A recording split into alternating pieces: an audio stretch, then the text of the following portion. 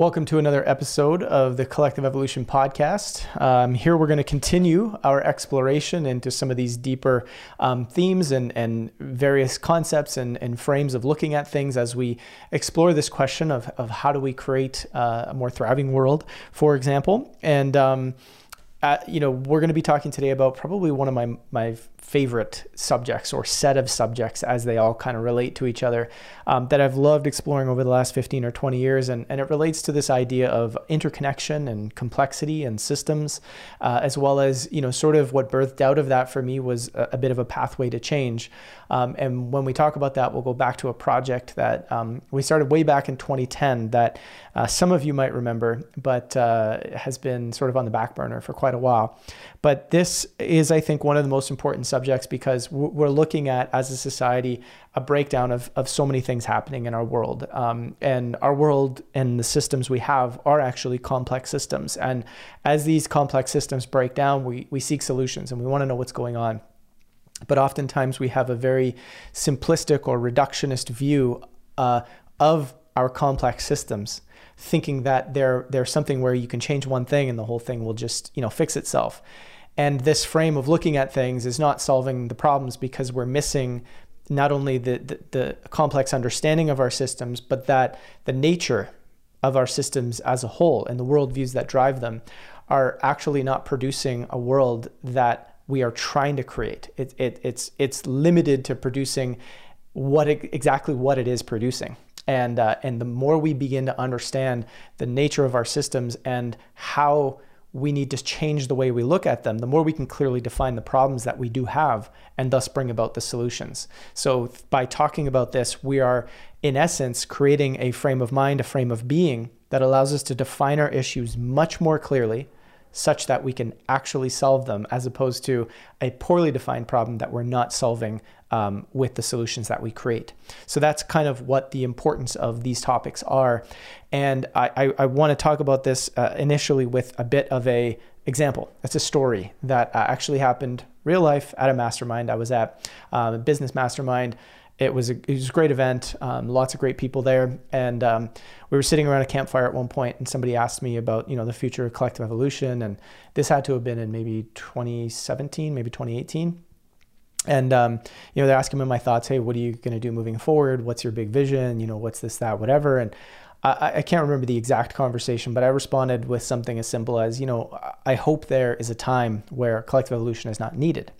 And what I meant by that, and that sort of had a little bit of a, taken aback reaction from the audience.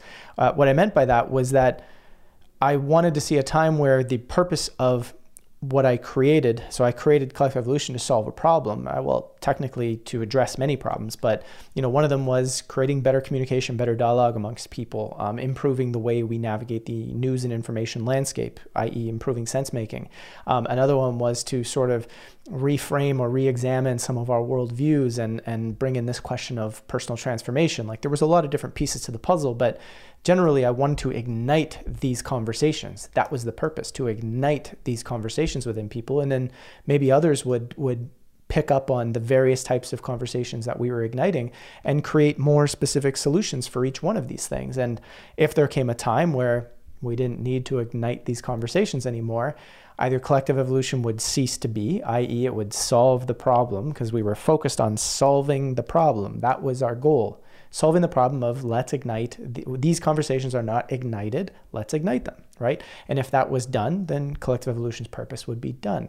Or you would take collective evolution and you would change it to do something totally different to solve a new problem or a new set of challenges that we face, right? To explore a new set of ideas. And the key there was this world view, I guess, or this feeling that I had, which was that when you create something, you shouldn't be, focused on just maintaining it and making sure that it stays forever and making sure that it lives forever and making sure that we justify its necessity constantly. But more so, are we actually trying to solve something? And if we are, let's go and tackle that and do that. And when it's time to move on, it's time to move on. And this is an important concept as we go into this because we have to have that level of really looking at what is the purpose of what we're doing in our society and what the systems are, And are they actually, when we set up solutions within our system right now, are we setting them up to solve things, or are we setting them up so that someone can justify that we keep needing them over and over and over again because we need to have jobs over and over and over again, because we build an egoic structure sometimes around our ideas that we need to justify it over and over and over again, but we're not actually solving what we're seeking to solve. So this is hugely important as we discuss this moving forward. And so we see within that, there's this subject of a cultural enlightenment to some extent that needs to occur, as if we're going to be changing the way we view things, and we're going to be looking at things in a societal way where we need to solve some of the systems and some of the structures that we have. And we have a society, we have a culture that engages in a particular way with how we decide to engage in politics, how we decide to engage in something like education or something like academics or science or whatever, all these different fields that we're all engaged within. If we're going to have a new frame, a new worldview through which how we're going to look at these things, then this needs to happen at a cultural level, right? We need to culturally begin to discuss what we're going to discuss today, which is, understanding our systems on a deeper level, understanding the complexity involved, and having the desire of really solving problems, as opposed to the desire of, I just want my side to win or my political sphere to win or whatever it might be. We need a cultural change, a cultural enlightenment. These discussions need to happen at a cultural level, at a deeper level. And so, really this is about not just this podcast helping to do that, but many other podcasts and other people's work that are seeking to do the same thing is ultimately looking at producing this cultural change. So it's not just a small group of people talking about this, but many, many people in our culture talking about this, and sort of shifting and changing and seeding the way we view our world is a really important part of this process. So, I want to say here, again, as we talk about our systems, the systems around us are not set up for us to thrive. I think I mentioned that in one of the previous episodes, that when you really take a close look, our systems are meant for economic growth. They're meant for, sort of this constant pursuit of more. The nature of the systems itself, whether it's capitalism and the way we build everything out of that, it's set up to do that. It's set up to incentivize that. It's not set up to produce a thriving individual. But not only that, it's set up to incentivize the destruction of people, right? For the economy, the destruction of our commons, which is something like nature, for the economy. And even when we try and insert solutions like, that company isn't allowed to go and hurt the environment that way, they're trying to find a workaround to that loophole because they're incentivized to do so. They're trying to find a workaround to that regulation because they're incentivized to make more and more money. And in fact, the system pushes them that they need to make more and more money. So we're finding ways, the nature of our system is, let's find ways to get around the regulations that we set up to protect the environment, because it's not really economically viable to continue to do things under such tight regulations, right? So this is in essence getting into understanding that the nature of our systems is not setting up the world to thrive. It's not just about corruption. It's not just about evil people or, a bad cabal per se, but that it's about looking at the underlying nature of our systems and the worldview that drives them, and kind of getting to this level of understanding what needs to go on. Like I mentioned at the beginning, when we begin to understand how things actually function and the interconnected relationships that are going on back and forth, we begin to clearly see that this is what the problem is, or here is what the set of problems are. Let's now talk about the solutions, because what's happening is people are beginning to notice in a big way that there is something seriously wrong with the underlying nature of our systems. And there's a deep meaning crisis that is being produced as a result, and people are not thriving. People are not doing well. There's increase in mental challenges. There's stuff all over the place that is happening. People are not thriving. And as this continues to happen, we're seeing complex systems, which is what our world is, break down. And they're breaking down into so much polarization, into so many issues, exposing the various underlying sort of challenges that we have in navigating our world, right? We want to be very black and white in our thinking. We want to be very tribal in our thinking. And these are producing these issues.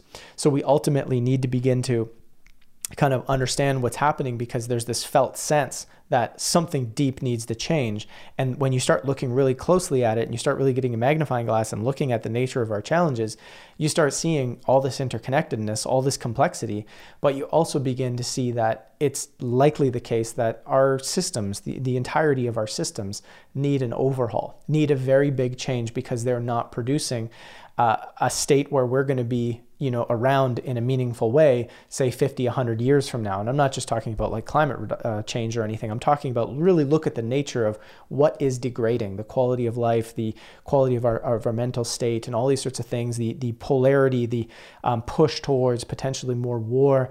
How long before the quality of life all over the place is really not that great, right? And that's kind of why there's this need to look at the entirety of the systems, and people who are taking the time to look at that are starting to understand that, yes, our systems need an overhaul.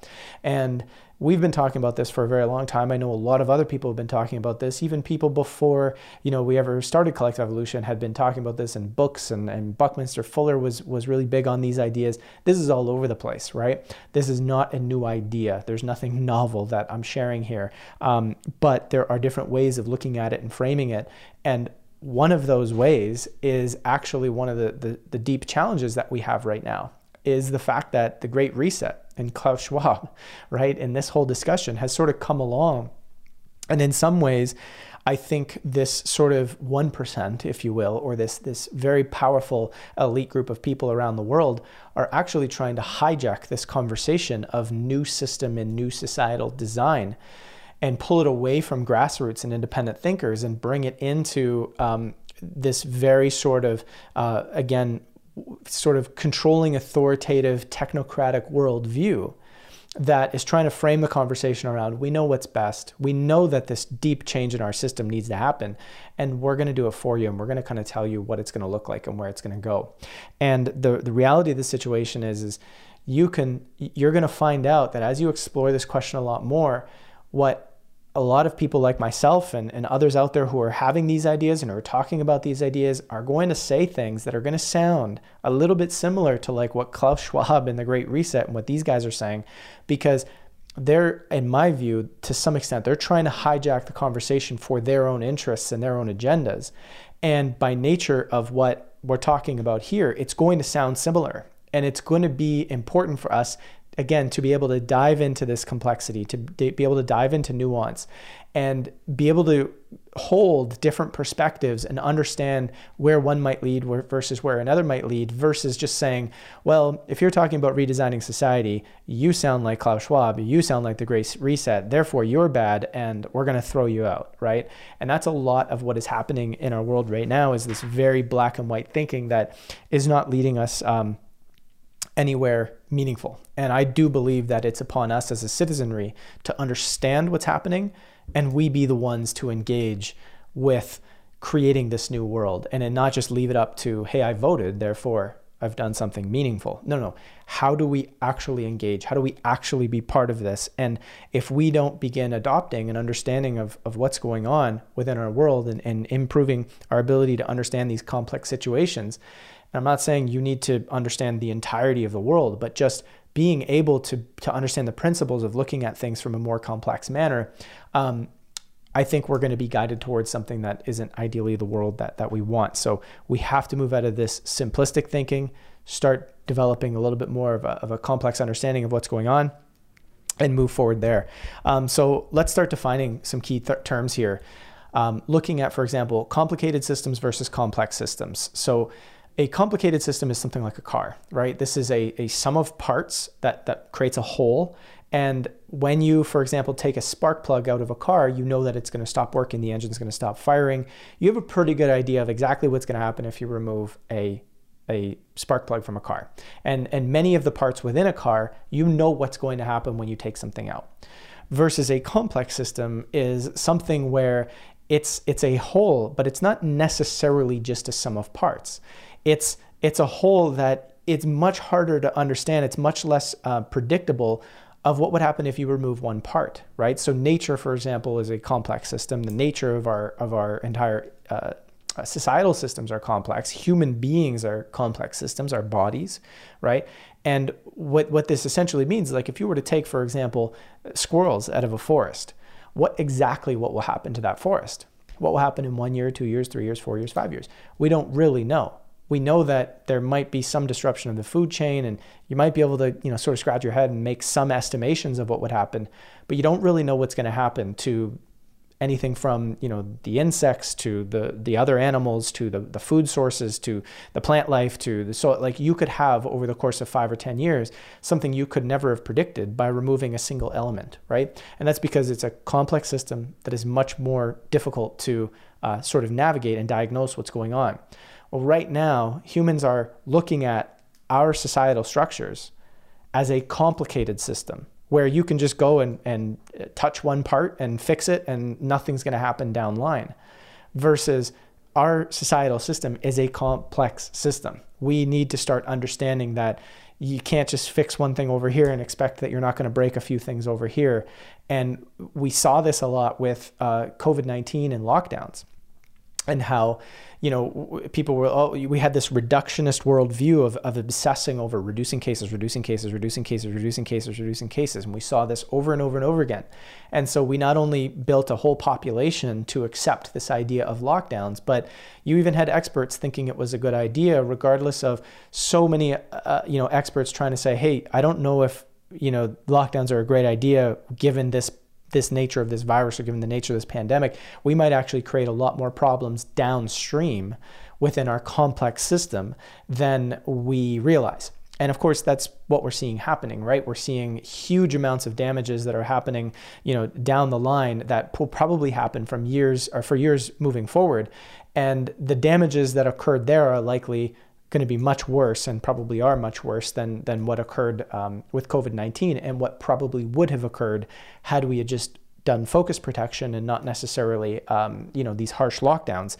And so here's an example that's very recent, that's very new, that we just saw, where understanding the complexity of a system, and not just your political worldview. If your political worldview is, I believe in freedom, I don't want to have lockdowns because we deserve to be free. Well, that doesn't necessarily mean that you have a clear understanding of the complexity of a system and how different actions are going to go on. It just means that you have a belief system about how freedom should look. And yes, you might have been right about freedom in this particular case, producing a bit of a better outcome, but what about the next time? What about a future instance, or something that happens down the road where things are a little bit different, right? It's important that we take a step back and we get out of ideologies and into kind of understanding at a more, I would say, mature level, what is actually going on in our world.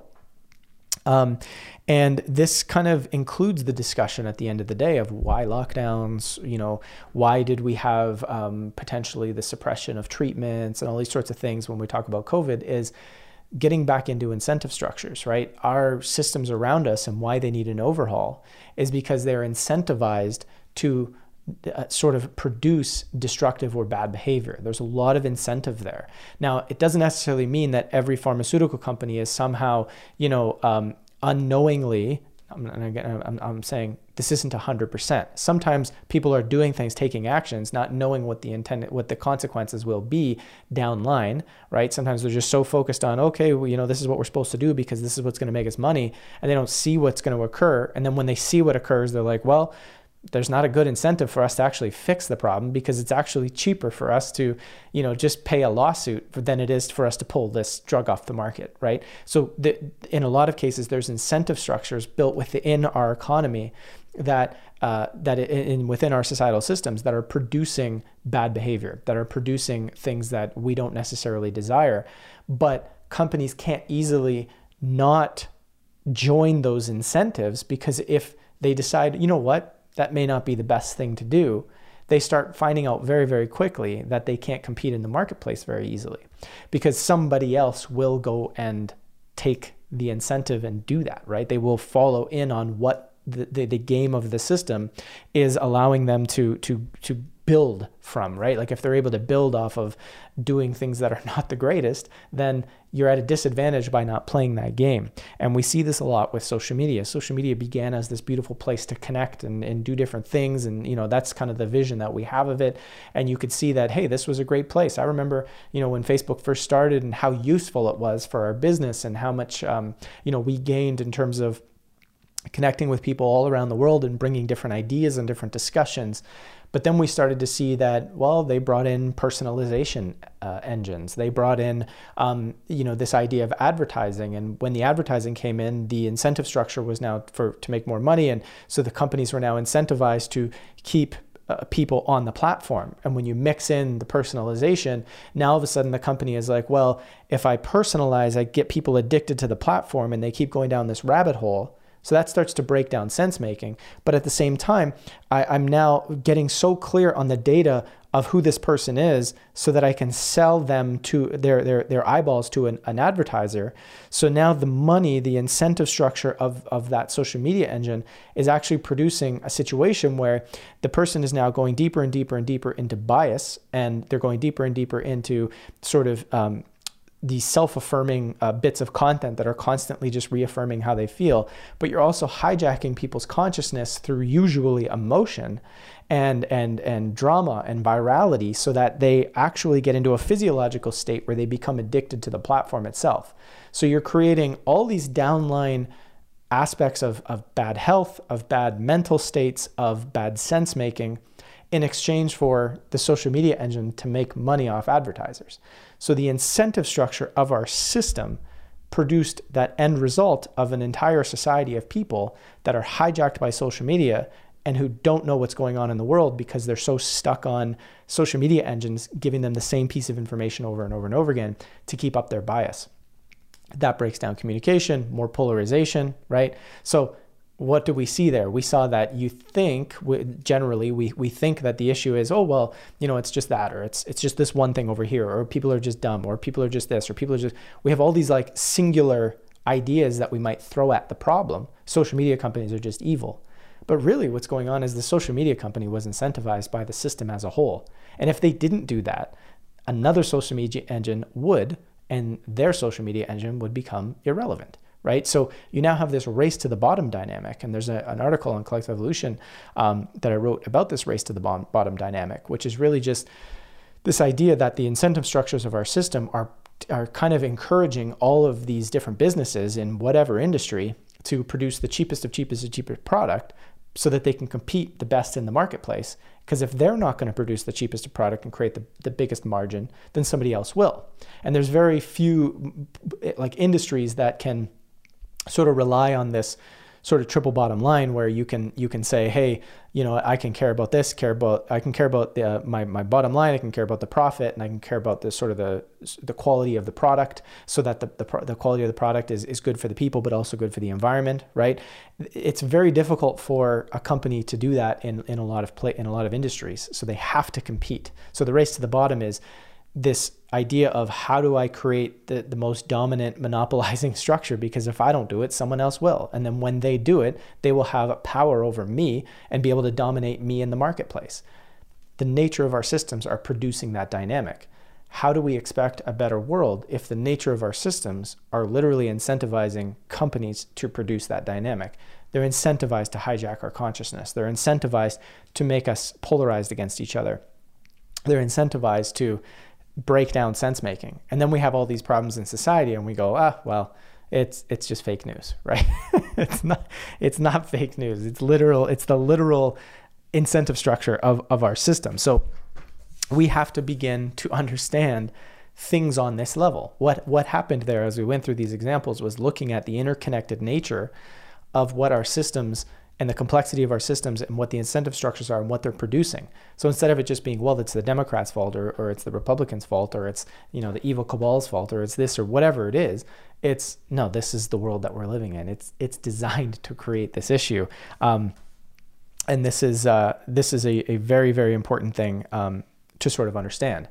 And if you were to look at it from the standpoint of, do powerful, what you might call elite figures, do they enjoy this? Do they enjoy the idea? Do they gain from the idea that the populace is generally uninformed, divided, believing all these different ideas? They don't really understand the underlying nature. They have very simplistic views of what's going on in the world, and they don't take the time to look at the complexity of what's actually taking place. Do they benefit from that? Well, of course, because it's harder to see where the issues are when you're keeping people on a surface level simplistic view of what's going on. So when a alternative media source is yanking you into this, hey, this is the Republican perspective on this particular issue, but you think, well, hey, I'm watching alternative media and it's better. But no, you're actually just being hijacked by now a different ideology, and we're not actually getting to the core of what the issue is. We're actually just seeing it from a different simplistic lens. And so at the end of the day, we need to begin to adopt this more complex problem-solving framework where if we want to clearly define the problems that exist, we need to be open to exploring on this level and avoid jumping to conclusions so much and just being a little bit more intentional about how we go about things. Because if we don't sort of define the problem clearly, as mentioned before, we're going to create solutions that appear to solve the problem, but because the problem wasn't defined clearly, we're actually solving we're creating solutions, we're spending time and energy creating solutions without actually understanding what the problem is. And so it becomes a non-solution at the end of the day. And as I mentioned, we see this a lot in the alternative media world where, well, we're alternative media, therefore we're independent, therefore we pulled the corporate money out of media. Well, the issue is not corporate money in media. The issue is corporate money in media, bad sense making, sort of the desire to maintain and control a political narrative, right? These are all of the problems that make up a media company that's not focused on pure sense making, right? And so you could be an independent media, or you could create alternative media and say, well, we solved the problem by creating alternative media, but you're still producing or still contributing to the bad sense making because you failed to understand that by still being highly political and allowing those politics to choose your stories and to choose certain facts and leave out other facts. Like you can take a set of facts and you can take some and leave some out and pull some of these facts out of context and create a narrative that sounds great and say, well, I operated entirely off of facts, but it's like, yeah, but you didn't tell the whole story. So you didn't actually inform the person about the entirety of the situation. You used your political lens to cherry pick your facts so that you can create a factual story that actually misleads people, right? And so this is why I say sense making has to be the underlying sort of understanding. If we're not truly making sense of what's going on in our world, we're not solving our media issue. We're not solving our information landscape problem. So you have to pull the politics. You have to pull all this stuff out of the media to solve the problem. So that would be a good example of how we can get to some solutions there. There's an article I wrote, as we talk about interconnection here, there's an article I wrote that I want to share something from just very, very briefly here. And the article title is "A New Worldview is Emerging That Can Change Our Entire Perspective on Reality." And this is a little bit more what we're going to talk about in an upcoming episode, but I wanted to sort of touch on it here a little bit because this idea of complexity and complex systems also comes with this more I want to say a word that has a greater sense of spirit within it, right? And what I mean by that is it's this word called interconnectedness. And I want to share a quick paragraph from the article. Within First Nations communities, they embrace the idea of interconnectedness via a term, all my relations. This connects them to their families, communities, ancestors, and future descendants, the land, and all plant and animal life. Even within this worldview, these cultures exhibit a scientific understanding of the earth, weather, cycles of seasons, medicinal and food sources, harvesting and creating everything they need from nature's abundance. What am I sharing here within this particular piece as it relates to this spirit of interconnectedness is that as we begin to expand and we start understanding the complexity of our systems, we also have to understand what is our relationship to all the other natural parts of life and how we are interconnected in a fundamental way between everything from our material systems to the relationship we have with each other and how much we really do impact each other in so many ways that we may not realize until we internalize this idea of interconnectedness within our worldview, right? And when we do that, we begin to look at the way we interact with each other completely differently, the way we interact with our natural environment completely differently. And if we have this idea of interconnectedness so deep and innate within our being that we we can sense and feel that connection. It's not just cognitive, but it's physiological. It's something that is even non-material. When we start to develop that, it starts to change the way we feel about the decisions that we make, and we think more deeply about the choices that we're making, because we have this sense that a small choice has a deep impact in a lot of different ways, and it just gets us to slow down, to think about things a little bit more deeply, be a little more intentional. And it can feel really overwhelming, all the things that I've said, and this idea of interconnected, every choice I make is going to impact something. It's not meant to necessarily feel and be that way, although it might initially feel that way when you first think about this idea of thinking about things in this way.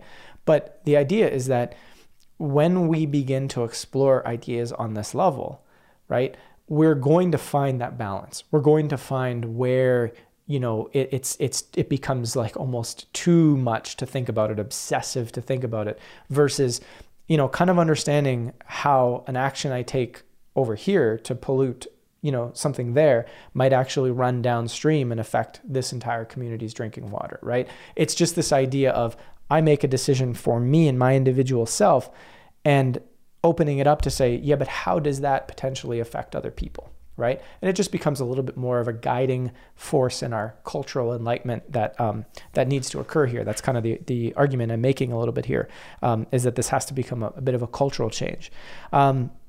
And sort of wrapping this up here, I just want to briefly talk about a pathway to change and the project that we started way back in 2010 that we kind of put on the back burner. Some of you may remember it, called the Shift Project. And the idea was, how do we paint a picture of a world that's possible when we start looking at human potential, when we start looking at what technologies are available and that are out there and that are really fascinating, when we start looking at the nature of how, if we start changing our worldview, how could the world look? Like if we were to redesign society and redesign systems with a deeper understanding of who we are as people, physiologically, but even, within, how we want to relate to each other, how we want to relate to Earth, right? If we were to design a new world, what would that look like? And then, you could say, okay, well, that's cool. Here's like a cool vision of what things could be like. Well, here's where we're at now, and how do we create a bridge to move there, right? So that's what the purpose of the Shift Project was, to kind of create this, some playful, fluid visions of what was possible in the future to inspire people towards seeing possibility, and then at the same time hold this understanding of what our current world is, and the system, the complex systems view of understanding what the problems are. Because if we don't understand what the actual deeper problems are within our society at the moment, we're going to create a future world that doesn't really address. Because remember, we talked about this idea of if we don't clearly define the problem, we will create solutions that don't really solve everything until we clearly define the problem.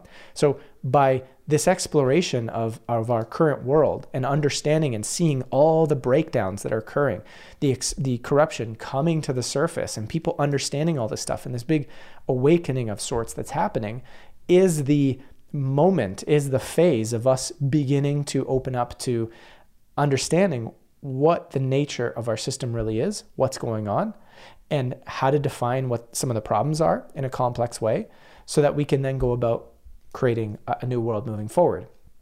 And that's kind of what the Shift Project was. Now, of course, within that, there's things that we need to begin to accept, because I see a lot of activists, I see a lot of different people sort of struggling with, how do I create an absolute decision on what's happening, given that we have existing systems and we have these future systems, and I don't want to reinforce the existing systems. So how do I create the future world now, right?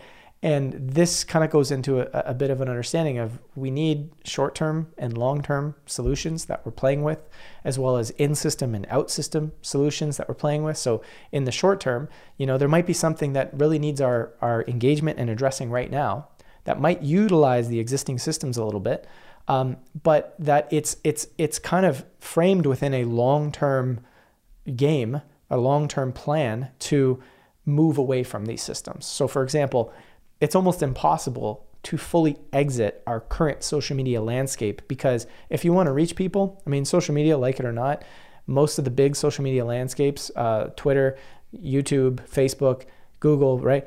Most of these, they're the digital town square, right? They're where people go to discuss things and where you can reach people. You could go to some of these smaller social media engines out there and have a great experience. We have a private social media site for our membership, and it's fantastic. I love it. But it's important for me to share my message still on Facebook and on Twitter and on YouTube, because we're drawing in more people, more voices to these types of discussions through utilizing those public town squares. So in the short term, I utilize those in-system solutions to produce a long-term solution down the line, right? And that's just one minor example of playing with this idea of short-term, long-term solutions, holding them both at the same time, and knowing where your energy is sort of playing into a short-term solution and a long-term solution, and not getting too absolutist about, well, I have to choose one and only one, and because then we become paralyzed, right? And that's oftentimes what happens with a lot of people, is like, I'll never use Facebook, or I will never use YouTube, or I will never use it. Okay, but then you might find that you can no longer communicate and discuss with people, depending on what your industry is. Like for me in the industry of content creation and everything that I'm doing with Collective Evolution and the Pulse, if I don't use social media, it becomes I'm in trouble. Like I can't reach people. So it's really important. And then of course, in system, out system, it's the same sort of idea. There are some times where we're going to have to use the system to do some usually short-term things. And then there are times where we have to really think outside the system and create parallel systems, especially for long-term things, or even in the short term, utilizing out-system solutions. And of course, it gets a lot easier to sort of explore these things when we get into specific examples, which we will in future episodes. But the idea is here, there's complexity in understanding, and there's nuance in understanding how to think about things with these concepts in mind. Another key concept in the pathway to change is really looking at this necessity for having an educated populace. So a population, when we talk about the cultural enlightenment aspect of this, it's having a population that is educated on understanding what is going on in our world, and not having these really political, really black and white, my side versus your side points of view. That is not going to help us sort of define problems and move forward more clearly. That's just us fighting with each other about our different ideologies. And so we have to now look at, like, we all enjoy rights to some extent, right? And we enjoy, being able to do certain things. Like, for example, you drive a car, but, having a right to do something, it comes usually with the responsibility of doing it in a particular way. And if you were to just have responsibilities per se, like, you're responsible with having to do this, but you have no right to do these things over here, you're in essence sort of a servant, right? You have things that you have to do, that you're responsible for, that you have to get done, but you have no right to anything, right? This was like this for many people back in the day. But when people began to get rights, there's this need for responsibilities is still there, right? So if we have the right to drive a car, we're responsible for driving it well, and learning how to drive it properly, and being taught how to play within the confines of doing so within our society, so that we don't be destructive towards each other. So with the rights comes the responsibilities. And when we're talking about an educated populace, and we're talking about, let's say, something like the right to vote, then we should be responsible with our education, so that we know what we're actually voting on, and we know that the implications of our vote, or we know how our system is functioning, such that when we choose to vote, we're not just voting down party lines, or we're not just voting down ideologies, we're voting down a particular understanding of what is actually going on. So we are becoming more and more responsible, not to look at our leaders, not to look at our elected officials. That system is broken, right? We're more responsible as a citizenry to take responsibility for the state of our world, and to sort of get on board and to start understanding and learning this stuff a little bit more deeply. Even if it's just a little piece, we're all going to take little pieces to this. But if we all have the same spirit behind it, if the spirit behind our exploration is the stuff that I'm talking about here, and is the stuff that we've talked about in previous episodes, which again, it's not an ideology, it's just principles, just basic principles. If the spirit of these things is present, we will move forward in a more meaningful and peaceful way. But if we start going back into all of the old world ways of thinking and the old world world views, we're going to just continue warring with each other over and over again. So at the end of the day, we're in a situation where everything that's occurring is occurring that's acting as an evolutionary pressure for us to move forward. And this is an important part to all of this. That evolutionary pressure is not just us looking at our external systems, but looking back at ourselves and saying, with all the things that we talked about, what sort of characteristics of a human being need to be on board for us to be able to embrace the world in this way, to be able to correct our biases and to be able to correct our tribal thinking and to be able to look at it and say, wait a minute, where am I closing off because I'm just choosing to close off versus, and being sort of willfully ignorant of what's happening around me versus how do I just open up and really just let the truth be the truth and see where our sense making and our spirit of finding synthesis takes us, right?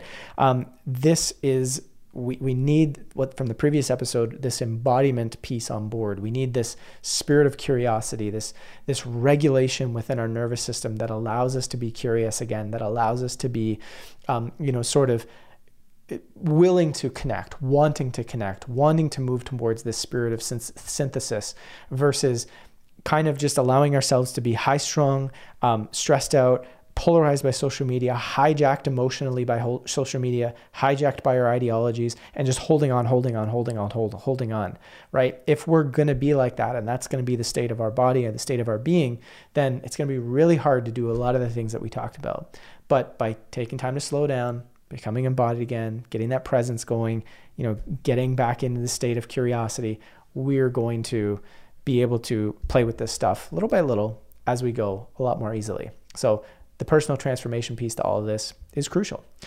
Anywho, that's it. That's all. I went over time a little bit here on this one again, but I think this is an important one. I still feel like we just scratched the surface, didn't really get too deeply into a lot of the stuff that I would love to talk about here, but I wanted to just create this sort of bite-sized piece, and we'll continue in future episodes. Thanks so much for tuning in. Be sure to share this podcast with somebody you think would be interested, and we'll catch you next time. Well, that's it. That's all. I hope you enjoyed the show. As always, I want to thank the members of the Explorer Lounge who are helping us to continue doing this work. If you want to support this podcast and all of the work we do here at The Pulse and Collective Evolution, consider becoming a member of our Explorer Lounge. As a member, you get access to exclusive video content. You can watch all of these episodes ad-free, and you get access to our private social network where you can discuss and learn about many topics with a like-minded community of changemakers. It's truly an incredible place to be, not just for the benefits that you get, but you're directly supporting our dedicated team here at Collective Evolution and The Pulse. Visit explorerlounge.one, that's .one, to learn more.